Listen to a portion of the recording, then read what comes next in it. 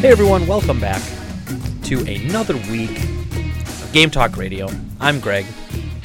My co-host today again is John. How you doing today, John? My face feels like it's going to explode. So if anybody hears sniffling during the podcast, it's me. And I apologize. I love this because normally John is super tired from work. Last week he said he was good. That was nice. That was a nice change of pace. Yeah. But now this week, it's not work-related necessarily, but John has very bad allergies. And so it's that time of the year where apparently pollen is a thing. I don't know. Yes, the thing that is destroying my face. Do you ever curse the heavens as to why God blessed you or damned you with such a feeble body? Well, I mean, while I was driving my postal truck today and sneezing 6 times in a row as I tried to stay on the fucking road, I was just like, God damn it, stop!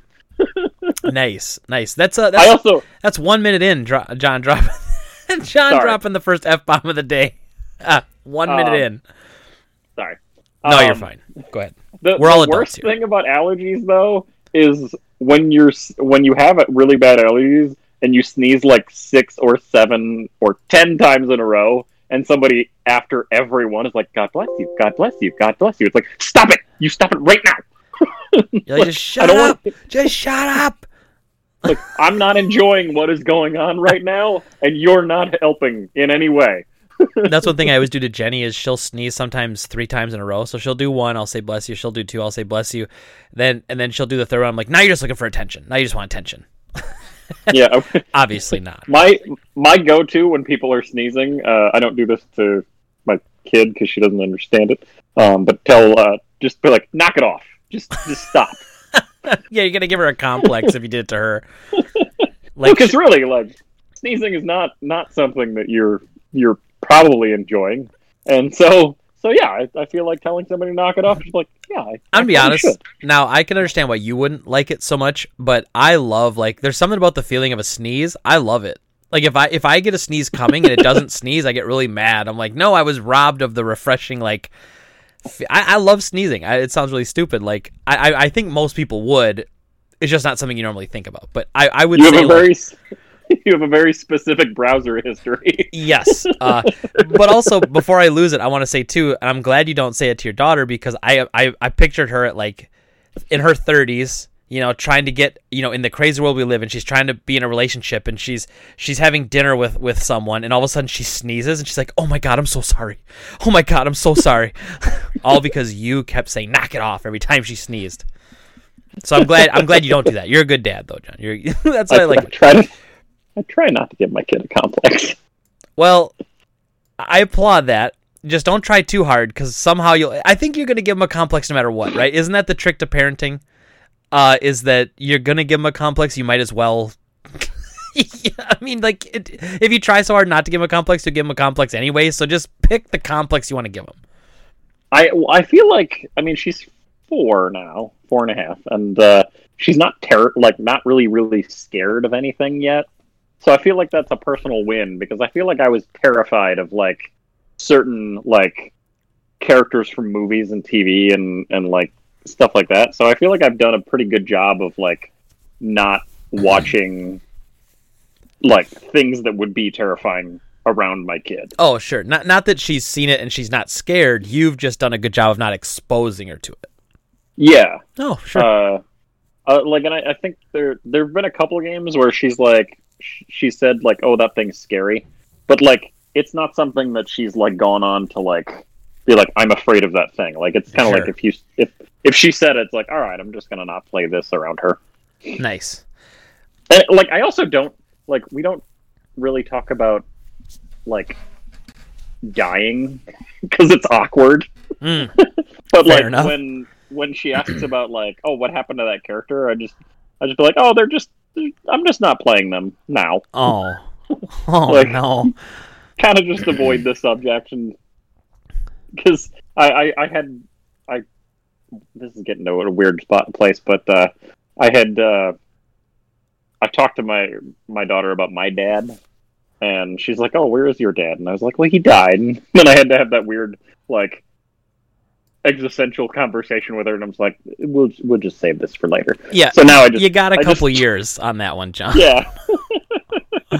Well, so let me tell you how my day is going so far. Just a quick, I'll explain to you. I'm already half into my first beer. I came home, dude, and I just poured myself a beer. I don't even care. I'm to that point. I didn't even know you drank. Yeah, I dabble.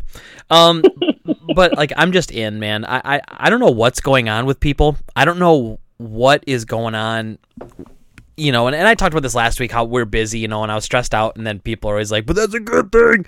Like, yes, it's a good thing, but people are like a little nastier, they're a little sharper, excuse me, and like, it's just like, I hate to say it's like, some of the days when I go to work, it's just not fun. And like, I'm blessed to have a job where I get to have fun like 99% of the time, so again, no shed any tears for me, but like, man, it's just not been fun lately. It's really disappointing. And so like, I'm not used to that, you know, like, it's just every day is daunting. Not that it's not rewarding. Like, I get through it and I'm like, hey, that was a hell of a day. But man, it's just exhausting. So yeah, like, I'm already a beer in. I've had it with this. What is your beer of choice? I'm a Spotted Cow man. Okay. It's like my favorite beer. Best beer of all time. So when a big trade comes in, do you get excited by that? Like, by like the idea of what will be in that person's tote or whatever? Because that's one thing that always like made me excited about GameStop. Yes, I do feel that way. Obviously, if someone brings in a big stack of like Xbox 360 games, not so much. Like, it's hard for me to get excited about that. But if someone brought in like a box of NES games, or I'm really like, if it was a box of like Sega Genesis games in the case, like, that's exciting to me because I'm like flipping through like, ooh, what's the next one? What's the next one? So there is definitely some of that. But like, yeah, 50-50, I would say. But I still do like it because I do like going through trades. It's just like, if someone comes in with either a Pampers diaper box or a literal garbage bag, and they come up and they're like, yeah, I got some games to sell. You're like, hard to get excited about it. The Pampers diaper box doesn't contain dirty diapers when you buy them, you know. Not that you know of, John. And Not most that you know people of. don't throw the dirty ones back into the box they came from. You don't know that. You don't know that. In parking lots next to your car. Exactly. Yes, they throw them. Because what was that? Dave told me a story about that. It was like a week or two ago, that there was like a family and they were shopping at the store next to ours. And they like changed a kid, and then the dirty diaper fell into the street, like on the sidewalk right in front of our store. And that like Dave saw it, and it was really bothering him for some reason. So like, when they were getting in and out, like they were getting ready to pack up, and he actually like opened the door and was like, "Oh, hey, I think you guys dropped something by your car there." And so then they like picked it up and took it away, which was really nice because I was not expecting that. I mean, we have garbage cans outside the store. I mean, they could have thrown it in there. I mean, you know, whatever. I just, you know. I'm proud to say me and Nicole have never been that parent. I wonder. I don't know. You seem like the type that would leave a dirty diaper in like a Shopko bathroom. No. Well, there's trash cans. There's trash cans. You'd leave it open on the changing table. I think that's what you would do. No, I'm just kidding. You're really responsible, and you think of other people, so you would never do that. So I won't joke about that. So I have a random thing that I kind of wanted to pose to listeners. Excellent. So I have what I think is kind of a fun story about how Red Dead Redemption 2 almost got me fired from GameStop. And I wanted to tell the story on the podcast for a while. And Greg is just like, no, this podcast is all about me. Yes. Yeah, literally, I say it to you every week. Yep. Yeah.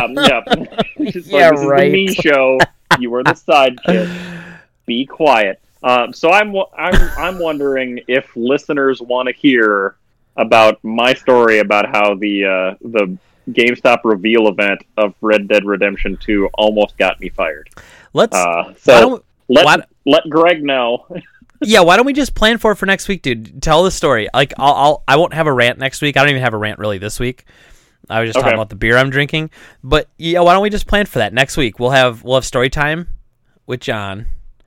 I would actually like to do that. You know, I think I wonder if this podcast eventually is going to evolve or devolve, depending on how you look at it, into, instead of having like a news story, like we're going to talk, like I usually talk, because I usually talk about like 2 or 3 news stories a week. Now we talk about one. I wonder if one day we're just going to be like, nah, we're going to do cover to cover. We'll do like a GameStop customer horror story. We'll do a terrible, like eventually it'll just be like a podcast of us talking about things, and there'll be like no important stories or news or anything. It'll be great. Right. But let's plan for it next week. You can have the rant. You can have Greg's rant time. And we can share like some GameStop stories. How about we do like awful conference stories? Sure, like, I could probably come up with a couple things that happened at GameStop conference. We'll do that instead of a story next week, unless something groundbreaking comes up. Instead of a story next week, we'll just talk about like conference stories. So for anyone who doesn't know, GameStop Manager Conference was like a mini E3 for GameStop store managers. It was pretty cool. It was a great time. It was like that. Like, you could be treated like crap all year round, and then you got to go to E3, you know, your GameStop E3. You got to go to the manager conference, and that, like, made up for it, because you got a whole bunch of free stuff, and it was great. Yeah, we'll talk about that next week. I think it'll be fun. And sometimes dumb things happen at conference. And my conference story, so just to let people know and remind Greg that he might have to queue up some video for it. The thing that got me in trouble with Red Dead ended up making it into YouTuber videos. Yes, it's amazing. So we'll have to pull up some of those videos, because it's pretty funny to hear random YouTubers that I've never listened to read my words. yeah, and like treat it like you're some insider or something is amazing. Yep. That's great. Weird. It was great.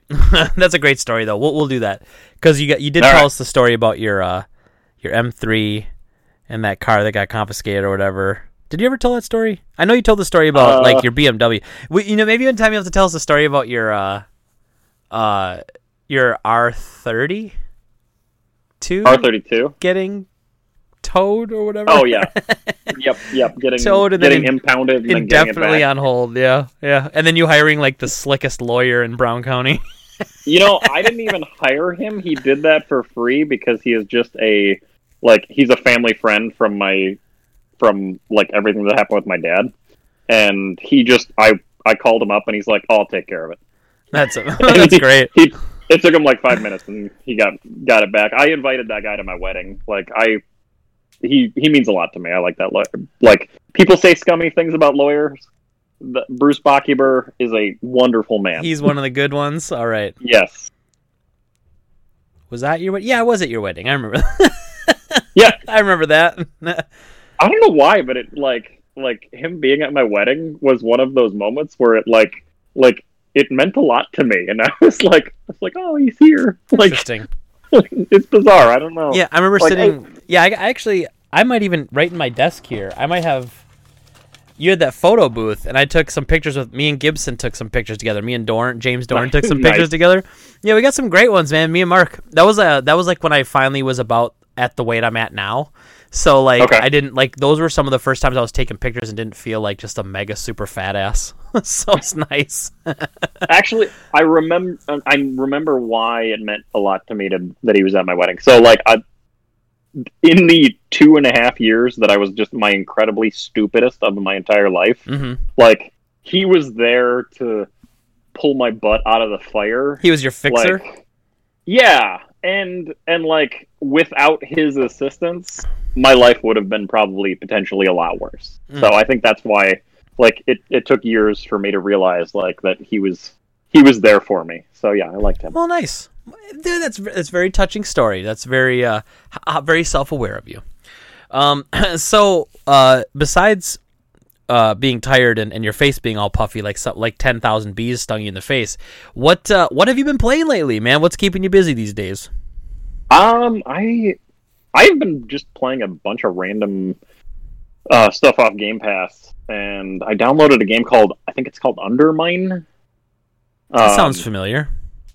Yeah, it's a 16-bit looking game it's very similar to like the mine segments of Stardew Valley combined with like what was that Devolver Bullet game? Enter the Gungeon. Oh yeah, yep. Good game too. Enter the Gungeon and what the hell else? Binding of Isaac. So it like kind of feels like a combination of all of those things. So it's a roguelike, so you go down in the mine and you're battling enemies and stuff, and you gain money, and then you come back up, and after you die, and you use it to buy permanent upgrades. But it just the visual, like the character designs and the aesthetic of it are really, really well done, and it's really satisfying. And like, I love Enter the Gungeon's concept, and I love its humor, but I'm not great at it at all. Like, I've just never been good at Enter the Gungeon, unfortunately. And this game is a game I feel like I'm actually making progress in. So yeah, I really like it so far. I'm really glad it hit Game Pass, and I probably will play a lot more of it. I picked up Chasm as well, which is basically Castlevania Symphony of the Night roguelike. Okay. It's a little stiff at first. Like the weapons I've got so far aren't very satisfying. But it very much feels like a Castlevania game, which I like. Nice. What are you playing right now? So I finally have been committing the time that is deserved to Ghosts of Tsushima.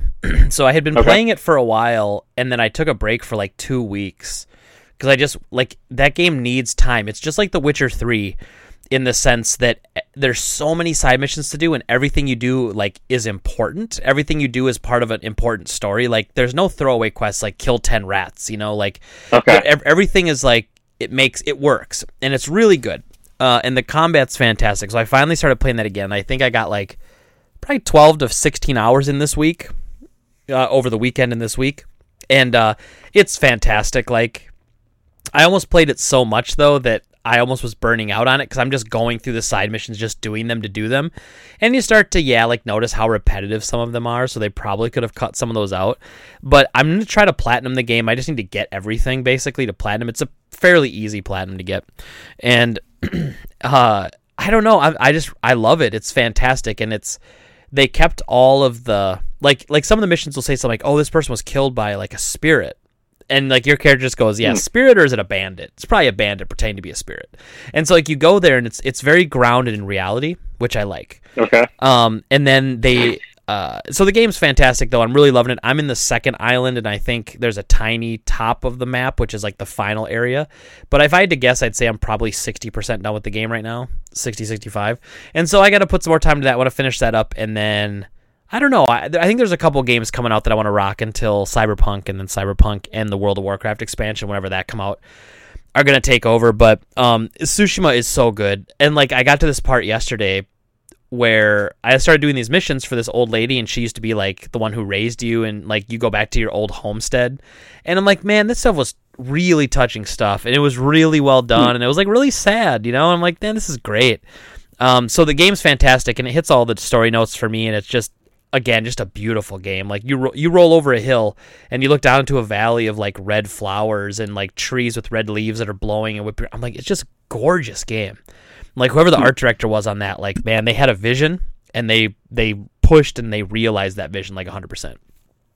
And then just a couple days ago, they released a trailer for the co-op multiplayer mode that's coming, totally free. Just in the fall, they're going to add a 4-player co-op mode, which is really funny because that adds all of the non-realistic stuff. So that like that almost looks like you go to like the demon realm and fight a bunch of demons and all this other stuff. So okay. Yeah, and there's supposed to be raids, they said. Yeah, like there's a raid, and then there's like different classes that have different strengths. I'm like, I'm all in. Like, and that's just free if you own the game. Just, here you go, free expansion.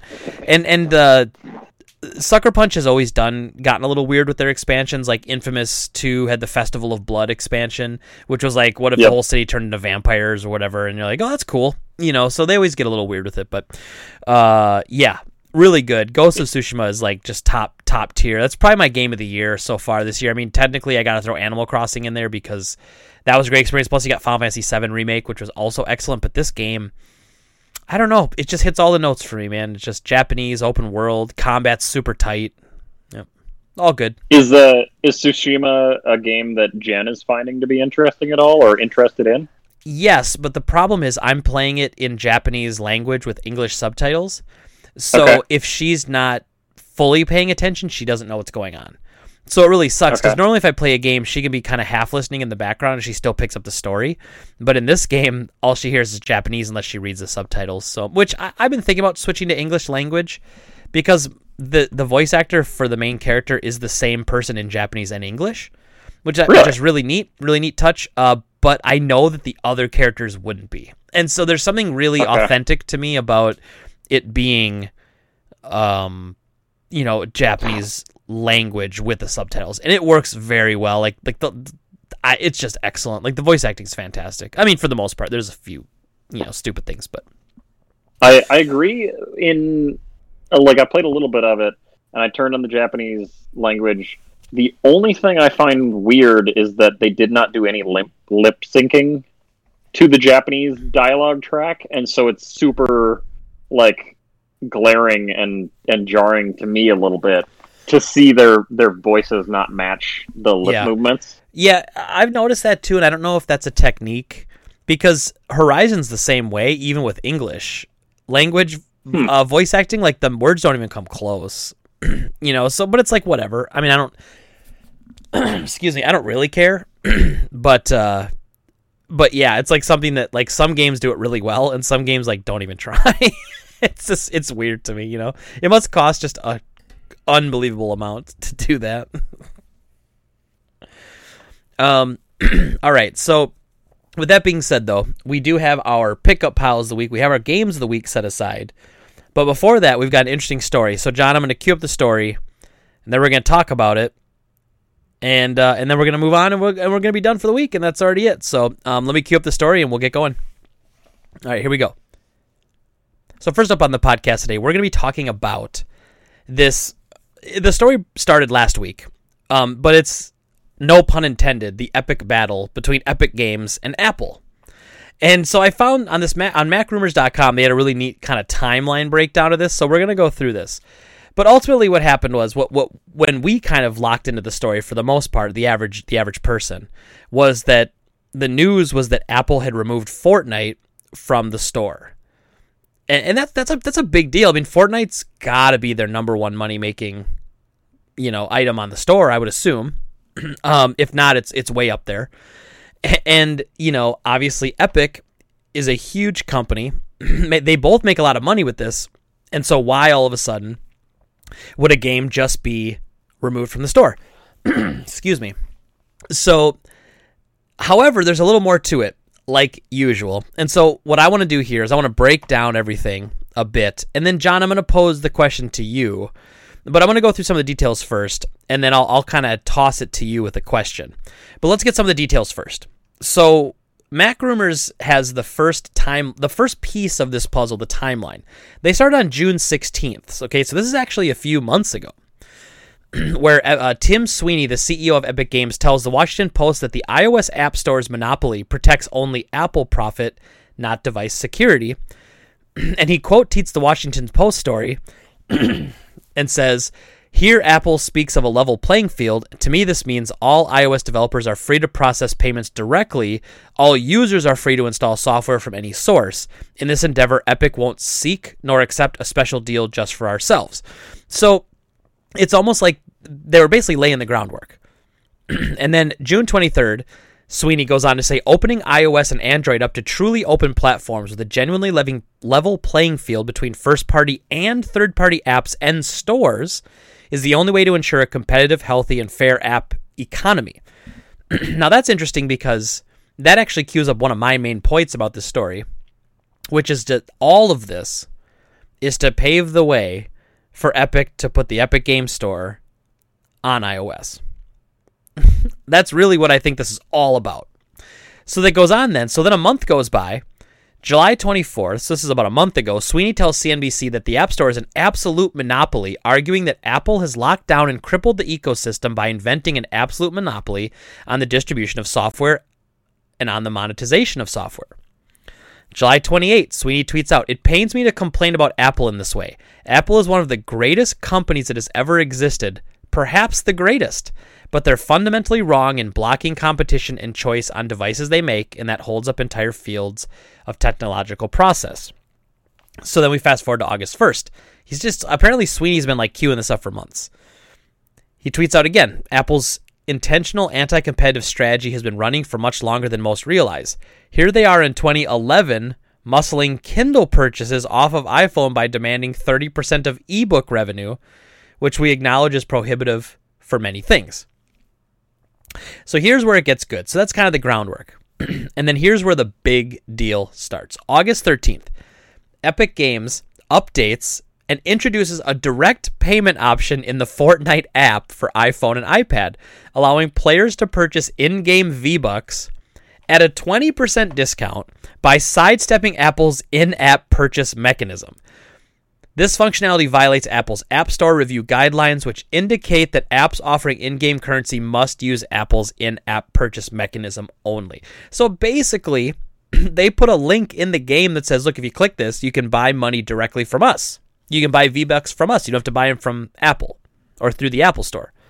And if you do that, we'll give you a 20% discount. So they don't get a discount if they go through Apple. They only get a discount if they skirt around the rules.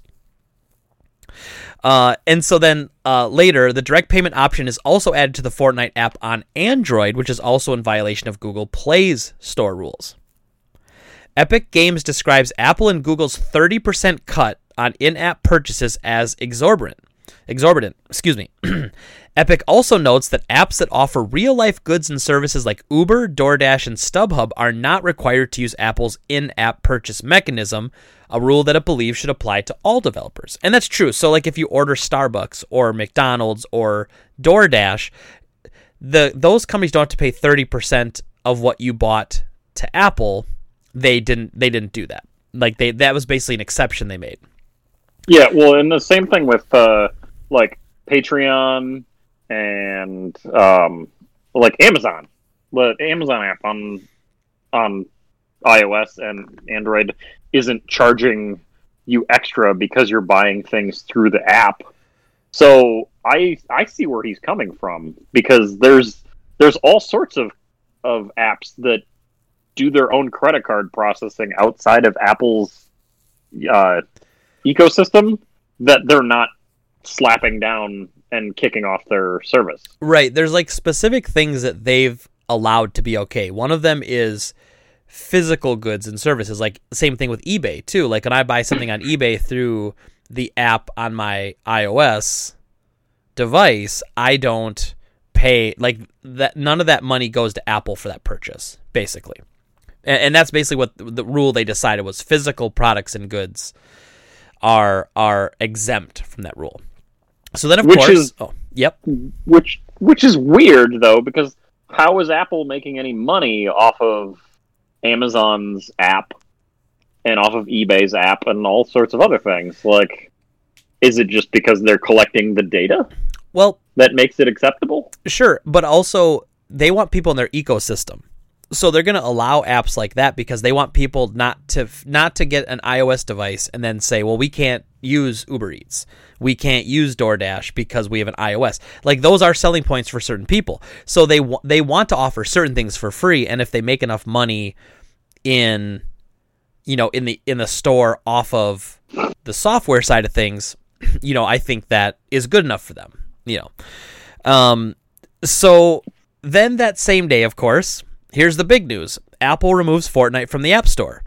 In a statement shared with MacRumors, the company said that, quote, Epic Games took the unfortunate step of violating the App Store guidelines that are applied equally to every developer and designed to keep the store safe for our users, end quote. And then there is a full statement, which I won't read the whole thing, but basically what's funny is they took it off the store so that no one else could download it.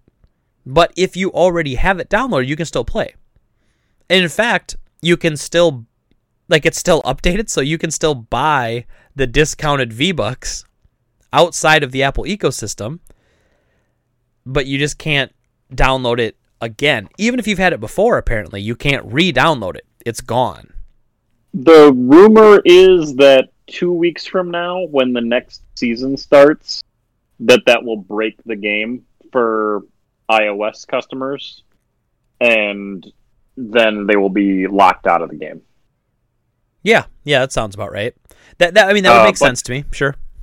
So Android also kicked them off of their service, but when Fortnite first hit Android, you had to sideload it off of a website, and then it finally got put into Google's store. And basically, Now you just have to do that again. You have to go to Epic's own download the game, and then it'll work. So Google kicked it off the store, but they didn't lock it out of functioning on the phone or being able to be gotten through a third party, which Epic also has an issue with. So for anyone who doesn't know, basically on Android devices, you can sideload anything, and it's not technically against the terms of service.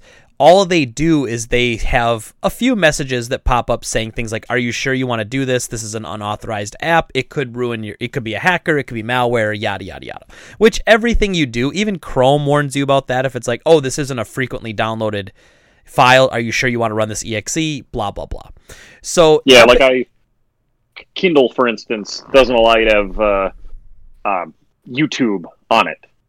So, but you can sideload YouTube and get it onto your Kindle. Yeah, and Epic's problem with that is they feel like the average consumer either A, won't go through the effort, or they'll go through the effort but then be scared off when they see all the messages saying it's possible that it's malware and all this other stuff. So they have a problem with that too. But you're right, originally it was not allowed. Like, originally Epic was like, "We're not paying the 30% to Google, so we'll just let everyone sideload it, and we're happy with that." Clearly, they weren't happy with that. They saw how crappy the numbers were, not being on the official Play Store, and eventually they bit the bullet, and they did it. And that was like 2 years ago or something. So now the same day that it gets kicked off the store, almost as if they were expecting this, John, if you can't pick up on my sarcasm. No, they just have really, really, really lightning fast animators. Now, before that even, right, Epic Games files the lawsuit against Apple in California, describing the company as a quote-unquote monopoly power and accusing it of unfair and anti-competitive actions. The complaint alleges that Apple has become what it once railed against, the behemoth seeking to control markets, block competition, and stifle innovation. Then later that day, Epic Games shares a video called 1980 Fortnite, parodying Apple's iconic 1984 ad, where Apple's ad portrayed IBM as the evil big brother. Epic Games aims to show that Apple is now the dominant power. Epic Games has defied the App Store monopoly. In retaliation, Apple is blocking Fortnite from 1 billion devices. Join the fight to stop 2020 from becoming 1984. It's so stupid. It's so stupid.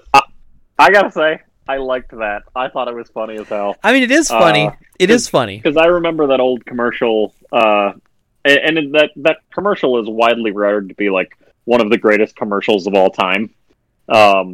And so it was funny to see it parodied in Fortnite, and like they even parodied it like with all the characters in black and white, and then like the rainbow character runs in and throws her pickaxe at the screen. I thought that was great. Yeah, it's like Epic is, when they go after these things, you know, like they seem to be cheeky about it, which I mean, I guess it's fine. I personally don't care. But my issue with it is if you're going to talk about, like, if you feel like your company is truly oppressed, which I think is laughable for Epic to act that way. But if you're going to act like that, like, then why like the weird, funny jokes, like, I guess about it, like, to me, I would feel like you'd want to take that a little more serious, you know. But then in a blog post, Epic Games encourages Fortnite players to fight against Apple's app tax by using the hashtag #FreeFortnite on social platforms. In an FAQ, Epic Games says that all mobile developers and consumers have the right to choose alternate payment providers that charge less, as is the norm on all other general-purpose computing platforms, including web, Windows, and Mac. Epic adds that Apple even allows Amazon Prime Video to process payments directly as a special deal while holding other apps to a different standard. Now, I mean, I understand a little bit where they're coming from, where they don't want there to be like a special deal. But there's always going to be special deals. I mean, it's like, you know, like GameStop, for instance, with UPS, they pay a lot less for shipping UPS than I would because of the volume they do and because they have a special deal worked out with them, right? So, I mean, let's get real, you know. Now, of course, on the flip side of that, though, Apple is trying to maintain this thought that the reason they aren't allowing Epic to do it is because they have to treat everyone the same, right? Small developer, big developer. But you find out later that they had been in negotiations. In fact, Apple, before pulling the game, offered to Epic that they could continue negotiations in private and that they could make maybe a special exception for them, right? Because like, hey, you guys make us billions of dollars, you know, millions of dollars a year. So if you're going to make us millions of dollars, then yes, we can come to a deal. Maybe only pay 25% because you make us so much money. And so it's possible. So then you have Spotify siding with Epic Games. Google removes Fortnite from the Play Store, makes it go back to sideloading. Epic Games files a similar anti-competitive lawsuit against Google. And then Sweeney, the CEO of Epic Games, tweets, "Today, Apple said Epic is seeking a special deal, but that's not true. We're fighting for open platforms and policy changes equally benefiting all developers, and it'll be a hell of a fight." So that was all. I think that was last Thursday, the 13th. Is that right? The 13th was last Thursday. Yeah. And so, okay, that's a hell of a day. That all happened in one day last week. And then Friday, Sweeney, again, the CEO of Epic, tweets, "At the most basic level, we're fighting for the freedom of people who bought smartphones to install apps from sources of their choosing. The freedom for creators of apps to distribute them as they choose, and the freedom of both groups to do business directly." Well, do they really want to do business directly, or do they want to squeeze in as a different middleman? Let's cut Apple out of the middleman and make Epic the new middleman. Let's get real with it, right? Like, it's not, you know, Epic is not doing this for the people. For the people. It's laughable, man. It's laughable. And as always, everyone took the weekend off, because none of these rich people are working the weekend. So the 17th, so on Monday, Epic Games reveals that its Apple Developer Program account will be terminated on August 28th unless it resolves violations of the Developer Program License Agreement, including introducing a new payment functionality that was not submitted to or reviewed by Apple's app review team. Apple says this would result in Epic Games losing access to all of Apple's software, SDKs, APIs, and developer tools. Without the access, Epic Games says it cannot develop future versions of its Unreal Engine for use with iOS or macOS.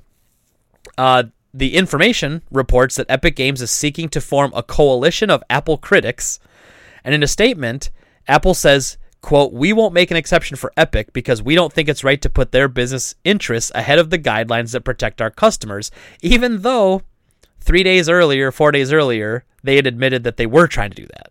But that's fine. So this is like the biggest PR battle of all time. They've taken any beef, any issues they've had. There's two fights they're fighting here. One is for public opinion, and two is for some sort of landmark court case to come out to basically decide who's right and who's wrong. They're like sick of just letting it out there as Apple gets to decide. They're like, you know what, we're going to take this all the way. We're going to pay so much money to already rich lawyers to make a whole bunch more money fighting this fight for us.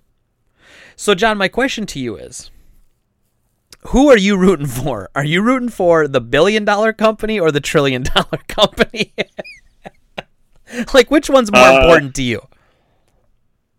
I am rooting for the $1 billion company. I think that in the last few years that Epic with Fortnite has broken down some very interesting barriers that most people never thought would ever be broken, such as crossplay. And they did it in such a cheeky frickin' way where, like, the accidental switch flip. Yeah. Yeah, they accidentally activated it, and then they're like, then they got caught, and they're like, "Oops, we accidentally turned that on," and then they turned it back off. But then people were like, "Wait, you can do that? Yeah, wait, it's like, that easy? This is yeah, possible?" and then like a month or two later, it happened again. And then people are like, "Wait, why are there Xbox players in my game? What the hell's going on?" And then it happened like again, like the next, like later in the week. Like it happened very short span, like twice. And then Sony was like, "Oh no, we're not going to allow that." And then Microsoft's like, "Yeah, we're cool with that." And so did Nintendo. Yeah. And then we have what we have. And now we have cross-play across everything. Yep. Phone, PC, PlayStation, Xbox. And it seems like it's going to continue for most games. It's not something that they're like, "Oh, like Sony can't put the genie back in the bottle." Correct. And be like, "No, we're not going to allow that because they would look terrible." And so a giant wall has been pulled down for the benefit of everyone.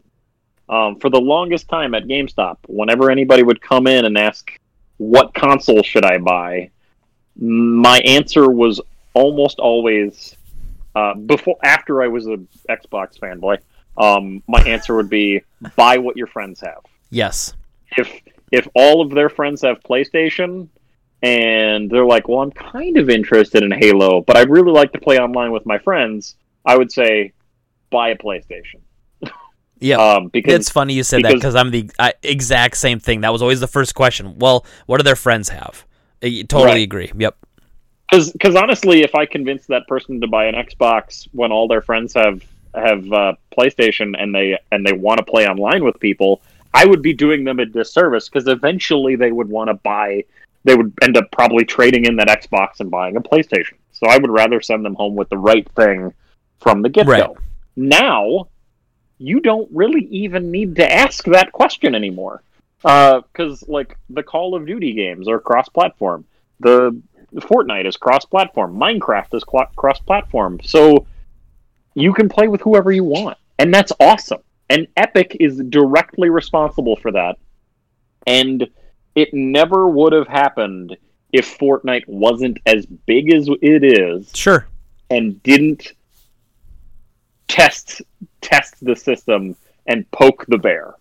And so as far as this Apple thing goes, they're trying to, yes, they are trying to get their online store potentially onto phones and stir up business that way.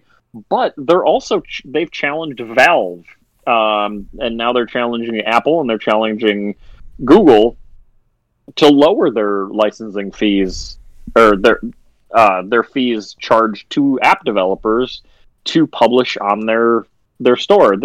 I think they said to Valve, because people were pissing and moaning about things being exclusive to the Epic Game Store, and they said, "We will stop making exclusive deals if Valve lowers the amount of royalties or whatever the hell it's called that they have to pay Valve from 30% down to 18%.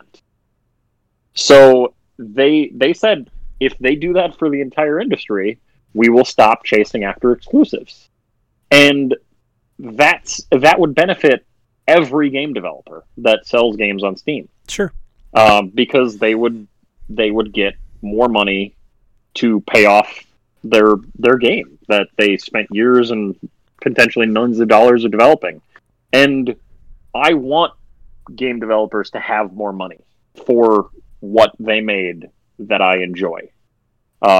So I look at this as a positive, and challenging people like Apple and Google, like, I don't think there's another company that really could get away with it. Sure. So I can't disagree with like any of that. I'm with you. I guess I can't get behind Epic either. Like, I guess I understand it's a PR battle they're trying to win, but I can't get behind this, like, the way that they're playing like a victim, you know, or how they talk about how they're doing this for our freedom. They're not doing this for our freedom. They're doing it to position themselves as a company of the future to make more money inside of these ecosystems. Because now look at this too, and this is very like, and Sweeney has specifically commented on this. He does not have a problem with Microsoft, Sony, and Nintendo all having closed marketplaces that they get 30% of the profits. He specifically said that because he feels like the console market's different, like there's extra costs. I mean, I forget exactly what he said to justify why it's okay, but to him, it's okay that it's like that on console. So I don't know how he can make that argument that it's not okay on Apple because they consider those home computing devices, and that the consoles are video game consoles. Like, he's trying to make a distinction there, which arguably, I mean, PlayStation, you can watch YouTube, watch Twitch, there's a web browser. I mean, you could argue that it is a computing device, you know. I think it would be the stranglehold that Apple has on the cell phone market, because there are so many customers that, like, there's a like you said earlier, there's a billion iPhones out there, and that's so small. Or like Xbox sales and PlayStation sales and Switch sales are so small in comparison to that billion possible customers. Yeah, absolutely. But I guess that's my issue though, is that it's not that if they don't go with Apple, they can't put the game on mobile. They just can't put the game on iOS devices. So, I mean, I feel like that monopoly argument, I don't see how that holds up when, like, at all. However, I'm with you. I have no problem. And I know a lot of people are dumping on Epic, because Epic Game Store, because it's not as good as Steam. But they have done, like, what they've done by giving competition to the market helps. And ultimately, even if for selfish reasons they want to get these rules changed so that they can put the Epic Game Store and offer games through their service instead of through the iOS store, the App Store, then, like, I'm okay with that, because competition will, like, ultimately the consumer wins in a competitive market. And so I'm okay with that. Like, I don't have a problem with any of this, really, except with how Epic is framing their public relations battle. And I just think it's kind of, like, disingenuous, and it feels like they're taking the piss out of us. Like, they think we're just, like... and to be fair, I guess the average consumer probably will fall for this. Like, I'm trying not to be too negative about it, but ultimately the average customer will probably fall for this and be like the average Fortnite player is going to be like, man, I hate Apple. Why would Apple do this to me? You know, when there's obviously a lot more going on. But ultimately, whatever happens, as long as it benefits the consumer, I'm okay with it. And along the way, and I'm not, again, I get called, like, I joke about this all the time, but people always get butthurt and, like, call us bootlickers and stuff. I have no problem with companies making money. I have no problem with companies making a lot of money. If that company offers a service that I enjoy, good, then make money off me. That's why we get to have services that we enjoy, because companies are making money off it. Like, we shouldn't be shaming companies for making money because they came up with a good idea and implemented it well. So I'm okay with that. But I am very curious to see where this goes, because this will have, like, a lot of ramifications down the road. I also think that this might just be the beginning, and they might go after the consoles next. Because why not? Yeah. I mean, like, they're queuing it up, and if they win this battle, then go to town on the systems. Who cares? You know, I mean, I could see it, especially Microsoft, with all of their blurring the lines between the PC experience and the console experience. You just have one Game Pass. You know what I mean? Like they're going to be able to argue that, well, the Xbox Marketplace on PC, yeah, it's for consoles, but we should be able to have the Epic Game Store because it's on PC, be on consoles, or something. Like, it's gonna muddy the waters anyway. And so this is like the spark of a very big deal down the road. And unfortunately, we won't know for years and years until all this stuff gets settled. But it'll be interesting. It'll be interesting to see. And I do agree a little bit, though, with Epic and what their public relations fight against Apple, in the thought that, like, Apple used to be the little guy, right? The little guy that was fighting against the juggernauts, and found their niche. they, through a ton of creativity and creative devices, were able to get a huge following. Whether you like it or not, I don't care if you don't like iPhones. I don't care if you don't like iPods. I don't care if you're still rocking the Zune. It's fine. I'm just saying that they did it. You can't deny that Apple created some incredible products that created a huge following. And now they were the first, what was the news today? They were the first company ever to break like was it $2 billion? $2 trillion. $2 trillion. Yeah, excuse me, $2 trillion. So, like, they obviously, but now they are using what they have in their arsenal to, and I'm not saying in this case necessarily, but they're using everything in their arsenal to stay on top, I guess. And so, yeah, I always have an issue with that. Like, I have an issue with a company that's founded on its creativity and its fight and fighting for the little guy, and then they become the big guy, and then they do what the big companies were doing to them back in the day. And, but whatever. I think you're right about wanting to get their game store on consoles at some point. Because, like, and honestly, if we go all digital, I don't want one place to buy my games. Like, the fact that there is competition out there leads to game sales at different retailers. And once we're in an all-digital future, you're going to have one place to get all of your games for that set console, potentially. Yes. And so, like, if I actually, Wario64 posted today, so there's a digital sale for PlayStation going on right now, and it said that, what the hell's that? What's that Shinji Makima game that came out after Resident Evil? That's like Silent Hill. Evil Within. Evil Within. Okay. Evil Within. Yep. So Evil Within 2 was on sale for 50% off, and it was $29.99 on the PlayStation Store. And I've seen that game brand new, physically on disc, for $9.99. Yep. Tons of places for like a year now. Yep. But short of this sale, like 50 weeks out of the year on PlayStation, that game is still $60. And that is why I don't like the all-digital future that some people want to rush to. And so if Epic does like want their store on a PlayStation 5, on an Xbox Series X, that could be good for the digital future, because then you might have one store playing off another store to offer sales, which we won't have if there's only one place. So, well, yeah, and it's funny you said that, because, and this was more like, this is the same idea, but this was through GameStop. I remember a few years ago, I put a Reddit post up, and I think the post was like, my fears of an all-digital future, right? It was supposed to be like an edgy post. Okay. And it was, if you looked at Call of Duty Black Ops for PS3, at GameStop it was used for $4.99, or you could buy it digital new for $59.99. That was the price they still had for Black Ops, because they were never given the discount from Activision to be able to update their system to sell it cheaper. That's just how, it's just how it was.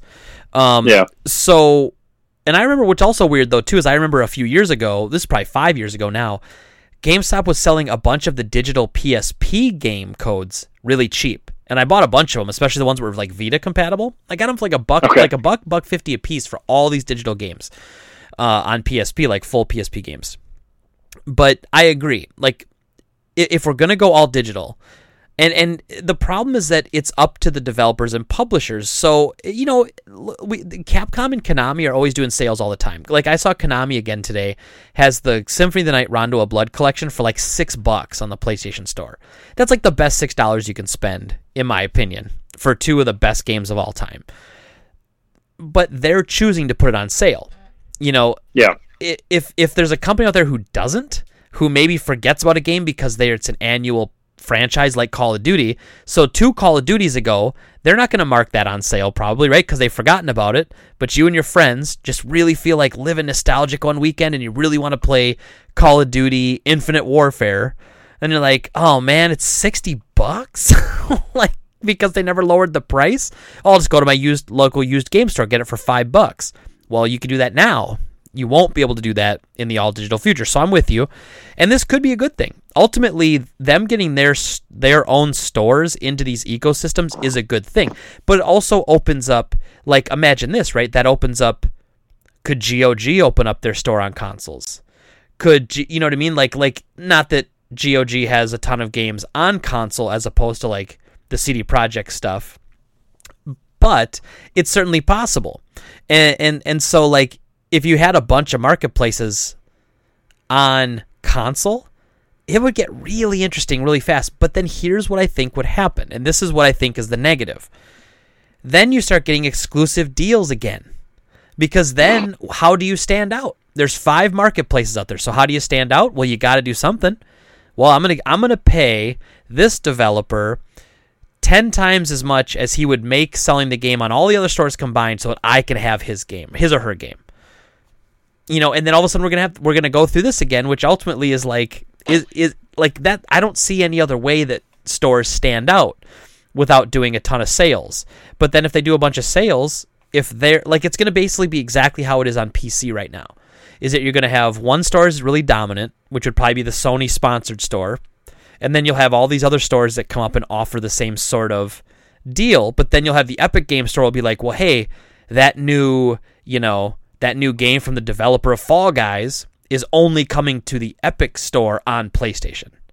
You know what I mean? It's just, the idea is kind of, like, I think that when you talk about slippery slopes, I think that is a very realistic possibility. But ultimately, I think it would be a good thing for the whole industry, consoles especially, to have some competition in the store. Yeah. And like, I'm only worried about this from a digital-only perspective. Like, I don't want this to happen until that digital future is here.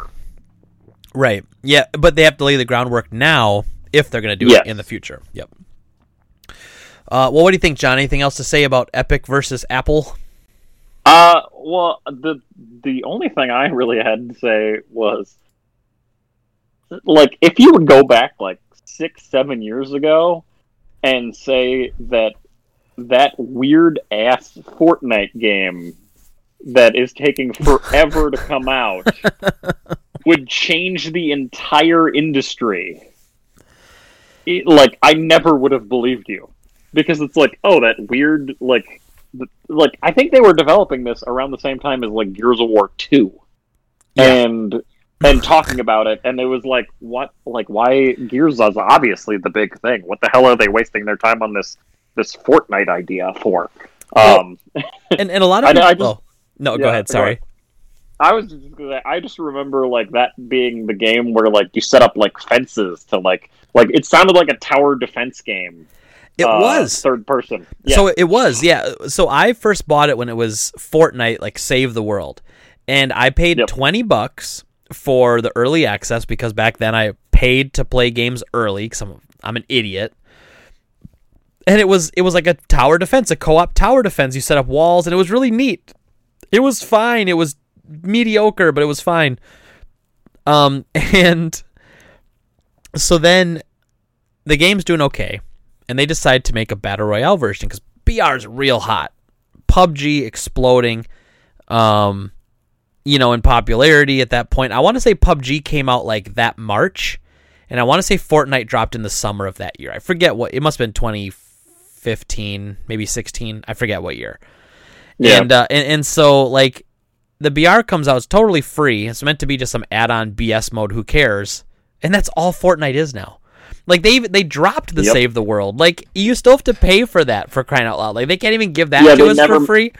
They never made it free, and they said they were going to make it free at some point once it was out of beta, and then they just totally scrapped that idea altogether because they're not going to update it. They're like, why? We're not putting any resources into this pile when Fortnite literally is just making us so much money we don't know what to do with it.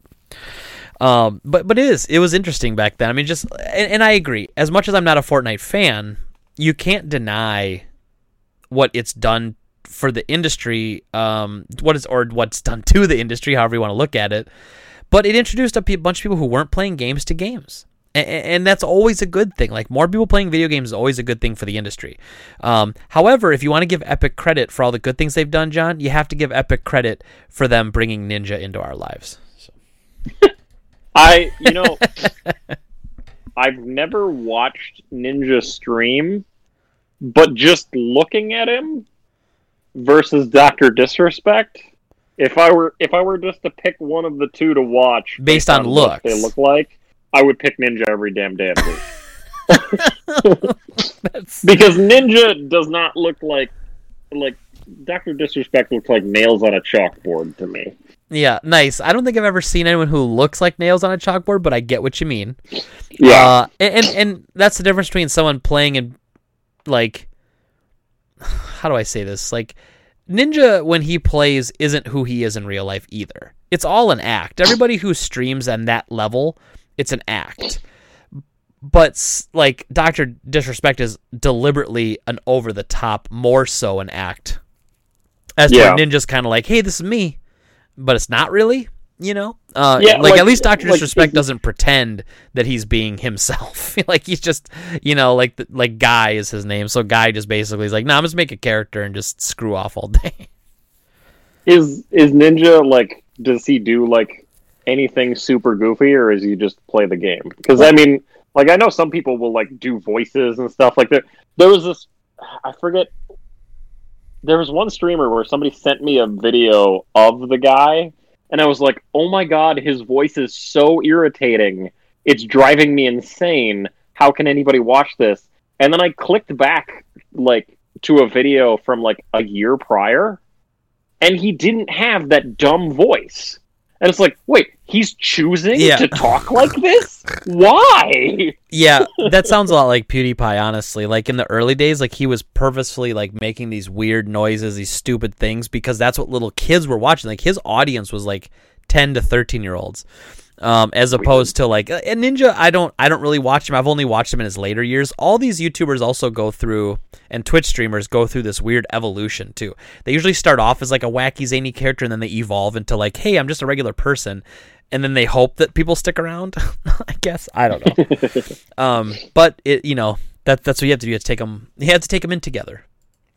But yeah, the whole Epic Fortnite thing is kind of insane, and I'm definitely interested in seeing where the hell else it's gonna go, because they've played they've had concerts inside Fortnite, they've played movies inside of Fortnite, so it's just weird and interesting. It is. It's weird and interesting, but also I find it so odd that a game like outgrows its medium, I guess, right? Now, few games do that. Like, I would argue Super Mario Brothers didn't even really do that. Like, yeah, we got that terrible movie, but ultimately that game was, like, Mario Brothers arguably is like the biggest, most recognizable name in video games. And even that didn't do what Minecraft did. Minecraft, now you could argue it probably came down to the marketing of that. Like, once Microsoft got its hands on it, like, Mojang was like it grew them into a marketing powerhouse. With the power of marketing behind it, it evolved as to where you could argue that Nintendo wasn't really trying to do that as much as they could have been, which obviously now they have Super Mario, like the Universal Studios or Universal Mario World's coming, and they do have an animated Mario Brothers like show or movie in the works. Like, they are working on that stuff. Hopefully not another live action one. But yeah, like Minecraft did that. Fortnite has broken those boundaries. And so it's interesting to watch, especially when I just could not care less about Fortnite. I played the game when it first came out, and I thought it was fine. I thought it was a fine BR. It was kind of like an easier BR than most. Like, I was used to playing realistic PUBG, and I'm like, well, yeah, Fortnite's fun because you just kind of dink around, and like you get wins without even really trying. And then I was playing PUBG, and I'm like, I can't win at all in this game. It's so freaking hard.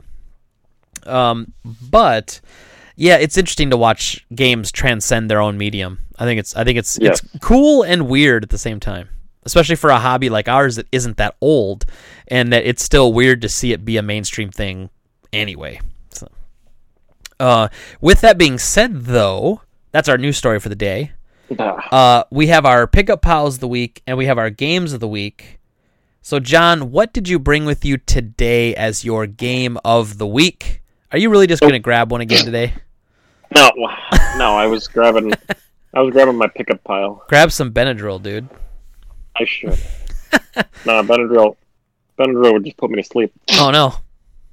All right, so my game of the week is Dark Souls 2. Ooh, now weren't you just giving me a hard time about picking the stinker out of a series as my game of the week? See, that's part of the reason why I picked this one, because I feel like it doesn't get the respect it deserves. I actually agree with you 100%. I don't think the game's a stinker at all. I think arguably it's the worst Souls game, but it's still better than most games I play. I would say my least favorite Dark Souls game is the first one, actually. Oh my god, don't say that. You're not allowed to be a co-host on this podcast if you say that. I was just kidding. Yeah, I know. Jesus Christ. You got all serious there for a minute. I was like, uh-oh. No, I like that the co-op in Dark Souls 2 and 3 is a little bit easier to kind of get your mind around. Sure. I like a lot of the boss encounters. I felt like they did a better job of putting in little snippets of the story, whereas like in Dark Souls 1, I had no idea what the hell was going on. Whereas in 2, I feel like there were connections from one character to the next that I felt like I kind of got an idea of what the world was, and okay. I would agree. I liked it a lot. I would agree the story was a little more like straightforward, and they talk about like the old king, fighting the giants, and then he stole something from them, and then the giants attacked back again. Yeah, like they did a little better with that, especially with the flashbacks when you go into there. Yeah. Yeah. I find the Dark Souls series to be fascinating in general, and I feel like the fact that they never really laid out exactly what the hell is going on, it really leaves it up to the interpretation of whoever's playing it. Yes, agreed. So, yep. I like that a lot, and I specifically grabbed this version of the game over Scholar of the First Sin because I actually don't like the Scholar of the First Sin changes that they made for the most part. Sure. The remix enemy encounters, I thought like there are certain characters that I liked where they were. Like the Hide Knight laying against the tree in Dark Souls 2. I liked that he was there, so when I played Scholar of the First Sin on Xbox One and he wasn't there anymore, it was disappointing. It made more sense that he would be in Hyde's Tower of Flame, but I liked it was cool coming across that night and having him not attack you unless you attacked him. Yeah. And you had there were so many petrified enemies that you needed to use the Fragrant Branch of Yore on and whatnot, and some of the huge guys that eat your head, the Cyclops dudes. Mm-hmm. They were everywhere in the revision.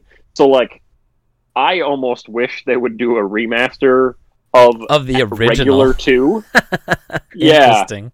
Over the Scholar of the First Sin edition. If they just gave me a quick and dirty remaster of 2 on Xbox One or PS4 or the next gen consoles, I would buy it again and play it again. And I played this whole game through with my friend Kevin, and when I first started playing Dark Souls 2 with Kevin, so I started a new character, he started a new character, and it takes about 20 minutes before you get the White Sign Soapstone, so that way you can summon. Yep. And so I'm basically about 3 or 4 minutes ahead of him the whole time. We're just talking through Xbox Live, and he's telling me what he's coming across, and I'm like, all right, do this. And I'm trying to get the item so I can summon. And like 15 minutes in, he's like, "F this game. I hate it. I hate it." And so like he ejects his disc, and he's on the Xbox dashboard, and we're still talking to each other. But he is like, "I am done." Which I mailed him my first copy of the game, so it's like no, we're gonna play this more because I spent money on it. So I got the soapstone, and I was like, all right, hey, come back in, go to the center forest bonfire, and look for my name. And so he was like, all right, fine. So he turns it back on. He goes to that bonfire. He sees my name on the ground, summons me into the game, and we proceed to like just slaughter 7 bosses that night. Nice. And he's like, all right, I will play this game, but never without you. Yes. So yeah. Yeah, that's great. So yeah, we played this whole game, and then for the memories that you have to do where you cannot do co-op. Correct. And then the bell tower, which is impossible to summon. I recovered his game save on my Xbox, and I played through those segments for him, and then I gave him back. I uploaded the save back on the cloud, and then I gave him back his gamer tag, and we moved on. That's incredible. Actually, the funny thing is, after we beat the game, he watched a YouTube video of like the top 10 coolest bosses in Dark Souls, and he's like, "Oh, there was one that looked really freaking cool, and I don't remember seeing it." And he's like, "I want to do that boss fight," and it was the Dark Lurker fight, which you only get by doing those 3 memories, and then it shows up at the last memory, and you have to fight it. And I was like, "You'll never see that one, because that's the one area where you cannot play 2-player, and you made me go through that for you." Although, to be fair, he should now, like after he plays through that game, he should be more confident on his own. Yeah. That is a game. What I love about the Souls. So I had a game picked out as my game of the week. I'm throwing that in the trash. We're gushing Dark Souls for game of the week now. So I have no problem doing it with Dark Souls 2. Although I do want to share with you in a minute why I love Dark Souls 1 more. But I'll get to that. So my game of the week is Dark Souls as well. Let's talk. Okay. Let's do this. So what I love about Dark Souls 2 is that you only get better at the game when you get better. The game doesn't hold your hand, and yeah, like you hear about it's really hard, it's like the hardest game ever. Like, that's not really it. It's difficult, and it doesn't care if you don't beat it. The game doesn't give a shit. The game's just like, well, here we are. Play us if you want. If you don't, then you're screw you. And so you'll throw yourself against the wall 1,000 times, and you're beating your head against the wall trying to finish this boss, and you can't do it. Until you learn, until you get better at the game, you can't do it. Then one time, you do it. And not only are you elated to a massive degree because you've been working so hard to achieve this, which you have now just achieved, it didn't let you pass until you got better. And so I love that game for that. I just love that it's one of those games that you will not beat it if you don't get better. And so you watch yourself like get better at the game. And it's not even always about memorizing patterns. It's just like, I mean, it is, because all boss fights are patterns, but it's like you start to learn like what your limitations are. How many times can you swing? Like I always talk about this when I'm fighting a boss. I have to make sure I don't get greedy. I can take 2 swings. Don't take that 3rd swing. You might get the damage, but he's going to get you. He's going to clip you. And if he hits you the right way, you're going to get knocked down, and he's going to hit you again. You're going to be dead. So don't do it. And so I love the Souls games for that, which, by the way, man, we should have been talking Souls games for years. I don't know why. It's like, I feel like this is the first time we've ever talked Dark Souls together, which is crazy. Maybe you and I could go through Demon Souls. That I would like. I want to go through it before the remake so I can appreciate the remake more. I mean, I've already beaten it, but I want... Can we still play Demon Souls? You can. You have to change your DNS server settings. There's actually a Discord set up. There's someone running a private server, and so you basically can go on there and organize times with other people. We're obviously not going to do that. But yes, I would love to play Demon Souls, so we should do that sometime. But here's why I love Dark Souls 1 more than Dark Souls 2. And I like Dark Souls 2 a lot. I love that they crammed 1 million boss fights into that game, and they're all like pretty easy tank and spank. Like you just lock on and just rotate around the enemy's butt, and then just chop him a couple times, dodge an attack, chop his butt a couple times, and eventually you win. But Dark Souls 1, to me, is a clinic on how to create an interconnected world. The way they did their level design, with Firelink Shrine being like almost literally the center of the game. So spiritually, story-wise, it's the center, and almost physically, it's the center. You have like, and it used the system that is, it's not new, it's the Resident Evil system of unlocking a door from the other side. So you have a bunch of shortcuts you unlock, so as you progress through the game, you unlock shortcuts, but it's not just unlocking shortcuts. It's unlocking paths directly back to Firelink Shrine, which for anyone who's never played Dark Souls 1 is basically like your hub town. So it's where like it's your safe haven. It's the one place in the game you're safe. And so like everything leads back there. It's brilliant. I mean, even when you go all the way through the Undead Burg and you get to the Gargoyle Tower, there's an elevator in the chapel that'll take you all the way back down to Firelink. You know, and then there's like, if you go underneath Firelink, you take the staircase down. Eventually you get down to, I forget the name of the city. It's submerged in water. And you get down. I hate that area. I absolutely hate that area too. So you get down there, and here was the thing. They didn't give you the ability to teleport or fast travel in that game until a good portion through the game.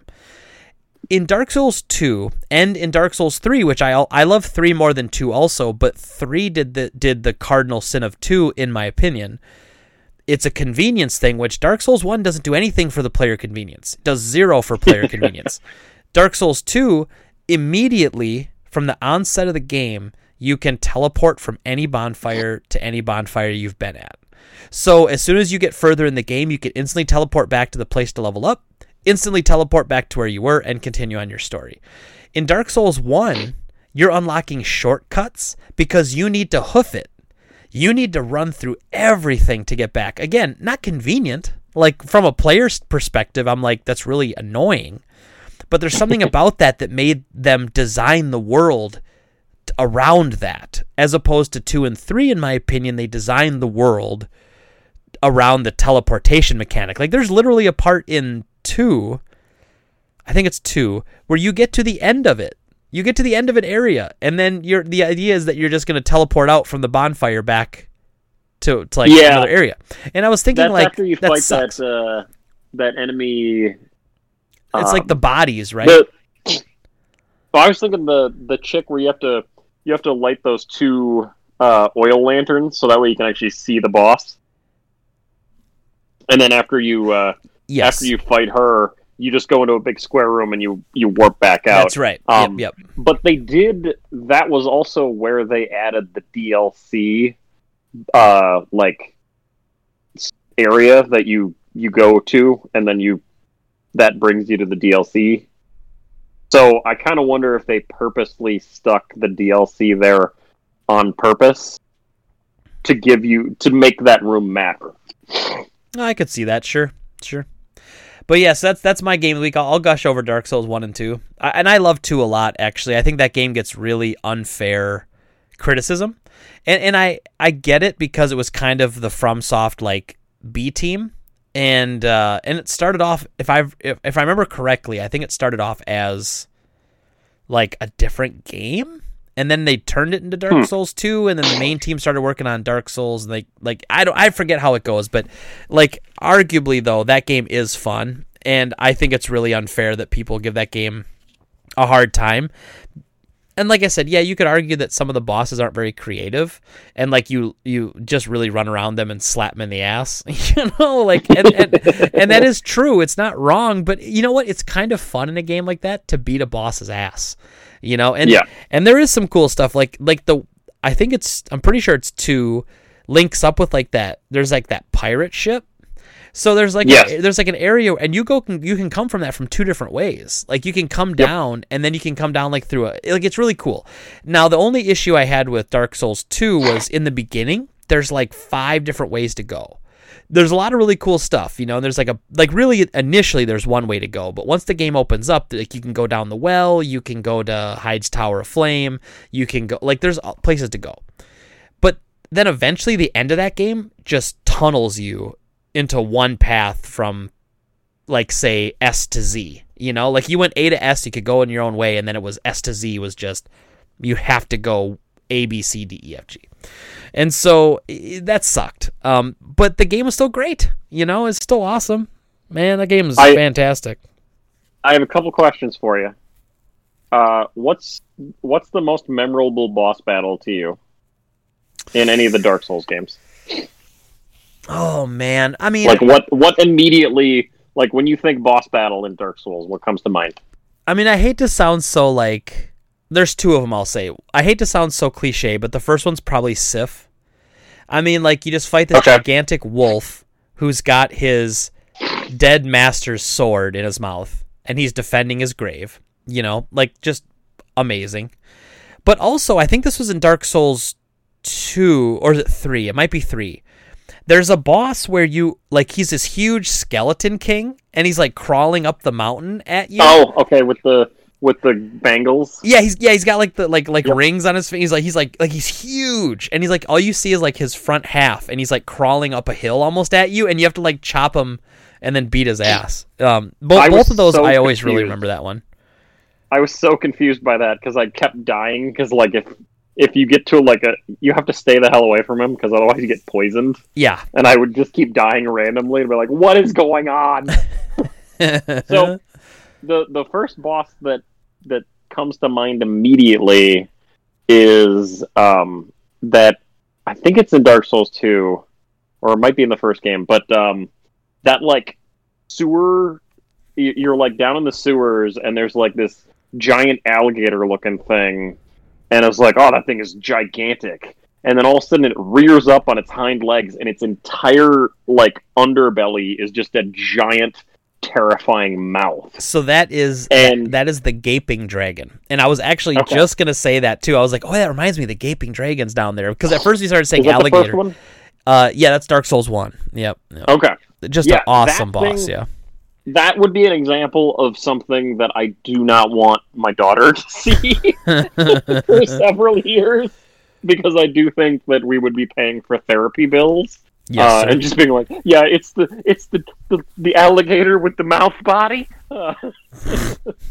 It's chasing me in my dream. No. But yeah, so I don't play a lot of Dark Souls around Lyra. Probably a good idea. But yeah, that one comes to mind right away. And then, like, for a common enemy that was like the bane of my early existence in the Dark Souls game, was the knights. The black knights with the red eyes. Yes. That show up and just destroy you. Yeah, in the early game, they're just unbeatable. Yeah, it's awesome. Yeah, I remember just Googling, being like, knight with the red eyes, what is going on? Yeah.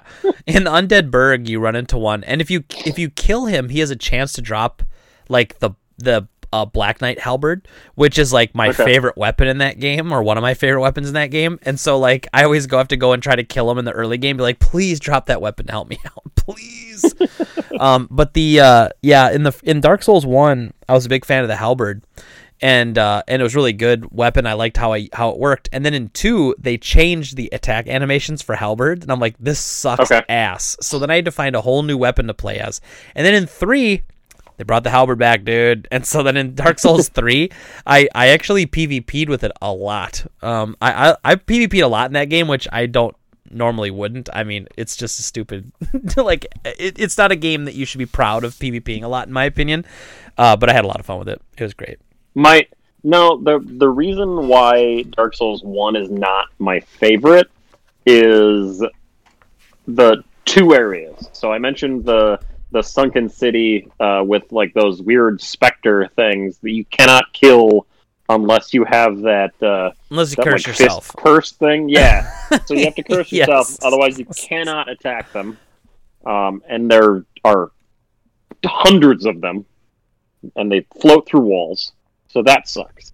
So I hate that area, and then I really hate the place with ceaseless discharge. Oh yeah. I know exactly what you mean. Yep. What do they call that place? But I know what you mean. The first time I played it, I was able to get through it, but like upon repeat playthroughs, like I'm not playing the remaster now, but when I fired up the remaster and I tried to get through it, I could not get through that damn area. Those big like tourist demon things that are everywhere down there just kick my butt, and they just respawn endlessly. And that's actually one of the things I really like about Dark Souls 2. So I cheesed my way through Dark Souls 2 because if you kill the same enemy like 10 times in a row, it will stop spawning there. Correct. Yep. And so that was their way to prevent farming. Yeah. Yeah, well, but for me, it helped me get through the damn game. Right. So until I got better at the game, like that was a great thing to be like, all right, I'll just kill this dickhead over and over and over again until he's not there anymore, so that way I can actually get to the boss and keep throwing my corpse at the boss until I can get past it. And that doesn't work in Dark Souls 1. No, not particularly well. All right, well, I could gush about Dark Souls all day, but we don't have all day, John. So it is time for our pickup piles of the week. What did you get as your pickup pile of the week since last Wednesday? What'd you get? All right. So I got Snack World for Switch, which is, I didn't know that was an anime. I just assumed it was a goofy ass game that Nintendo came out with, but there's actually a cartoon, which is going to start airing in the US. And they were like, after I started Googling it, I noticed that there were like people bitching about that game being censored in the US. It's like, dude, shut up. Whatever. Who cares? Like, I've been gaming since they just didn't give us games at all in the US. Exactly. So I'll take a lightly censored game where they put a dress on a character, and instead of having her wear a bikini top any day of the week over not getting it at all. Exactly. Thank you. I mean, I don't love it, but we do what we can with what we got. Right. So I got Snack World. I got Trials Rising for Xbox. ATV Drift and Tricks for Xbox. That looks so stupid, dude. It's VR on PlayStation. All right.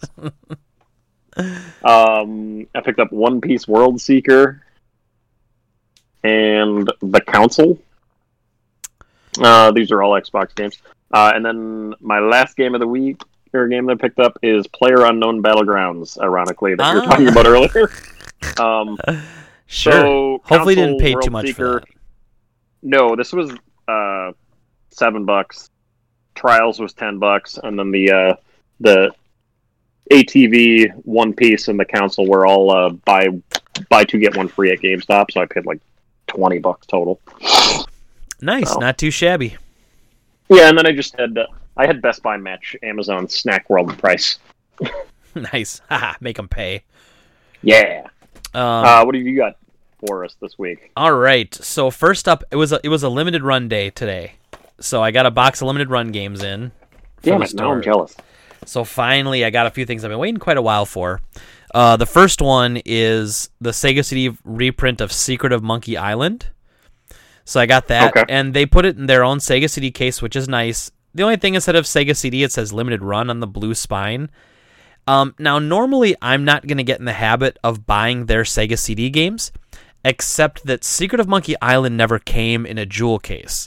It only came in a cardboard box, and that cardboard box 90% of the time is trashed.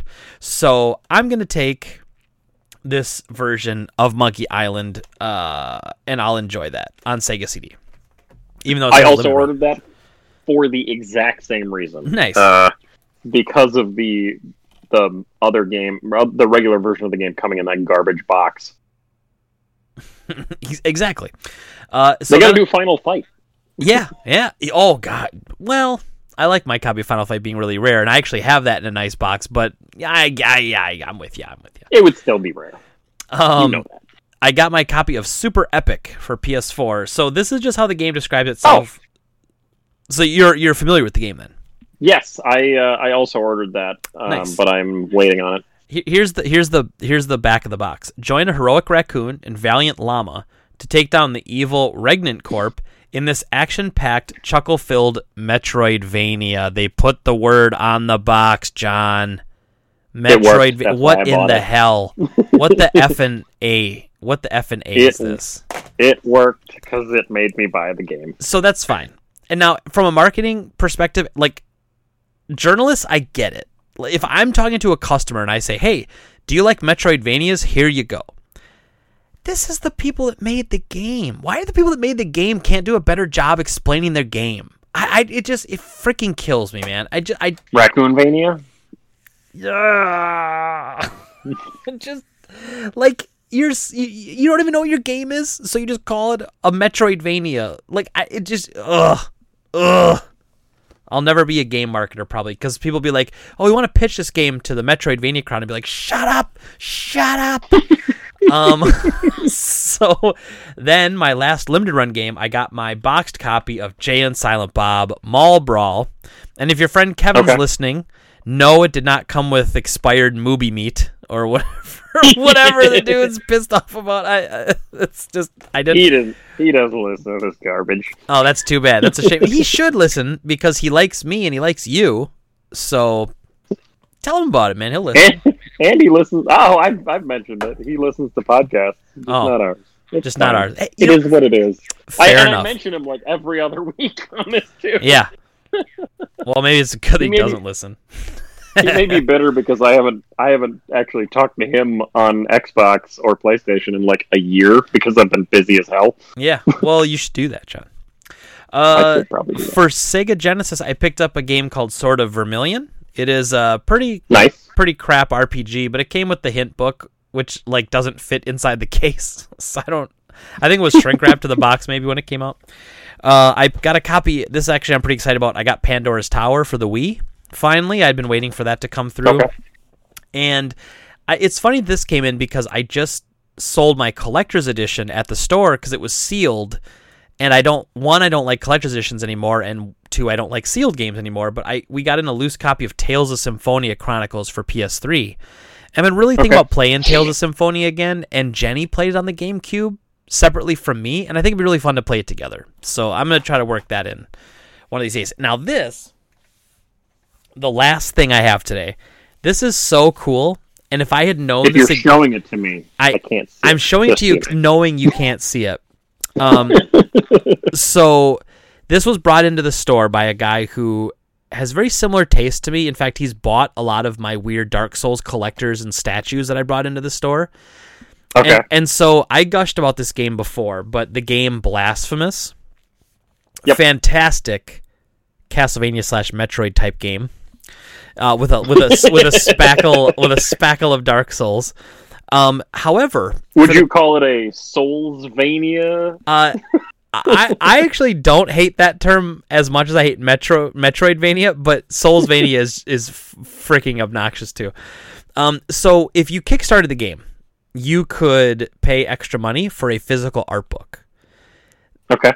That art book was beautiful, and it was only available through Kickstarter. Then, in order to anger his Kickstarters, his kickers, his kickbackers, his backers. In order to kick his backers? In order to kick his backers when they were down, they later opened up pre-orders for the art book. The same exact art book you could only get through the Kickstarter as a Kickstarter exclusive reward was later sold separately. In fact, not did it not have anything less in it, it came with something more. And I can't show this on YouTube, but it's a beautiful picture of someone being a woman with pretty nice breasts, I would say, being stabbed by like 6 swords. And it's pretty wild. So not only did they reprint this book from the Kickstarter, making the backers upset, they included something extra if you bought it outside the Kickstarter. However, how very nice of them. So this book, now that I'm done like ripping on the terrible Kickstarter that these guys did, this art book is amazing. So it has the concept art that that led to the inevitable. Because what they did was they did all the concept art, or they had someone do the concept art, and then later they chose the art style, and then chose a pixel artist to bring that concept art to life. Now, if you've played Blasphemous, it's very similar to Dark Souls in the way that it tells its story, which is not really at all. There's like a weird background story. It's kind of hidden. You don't really know what's going on. You don't really understand the world that you're living in.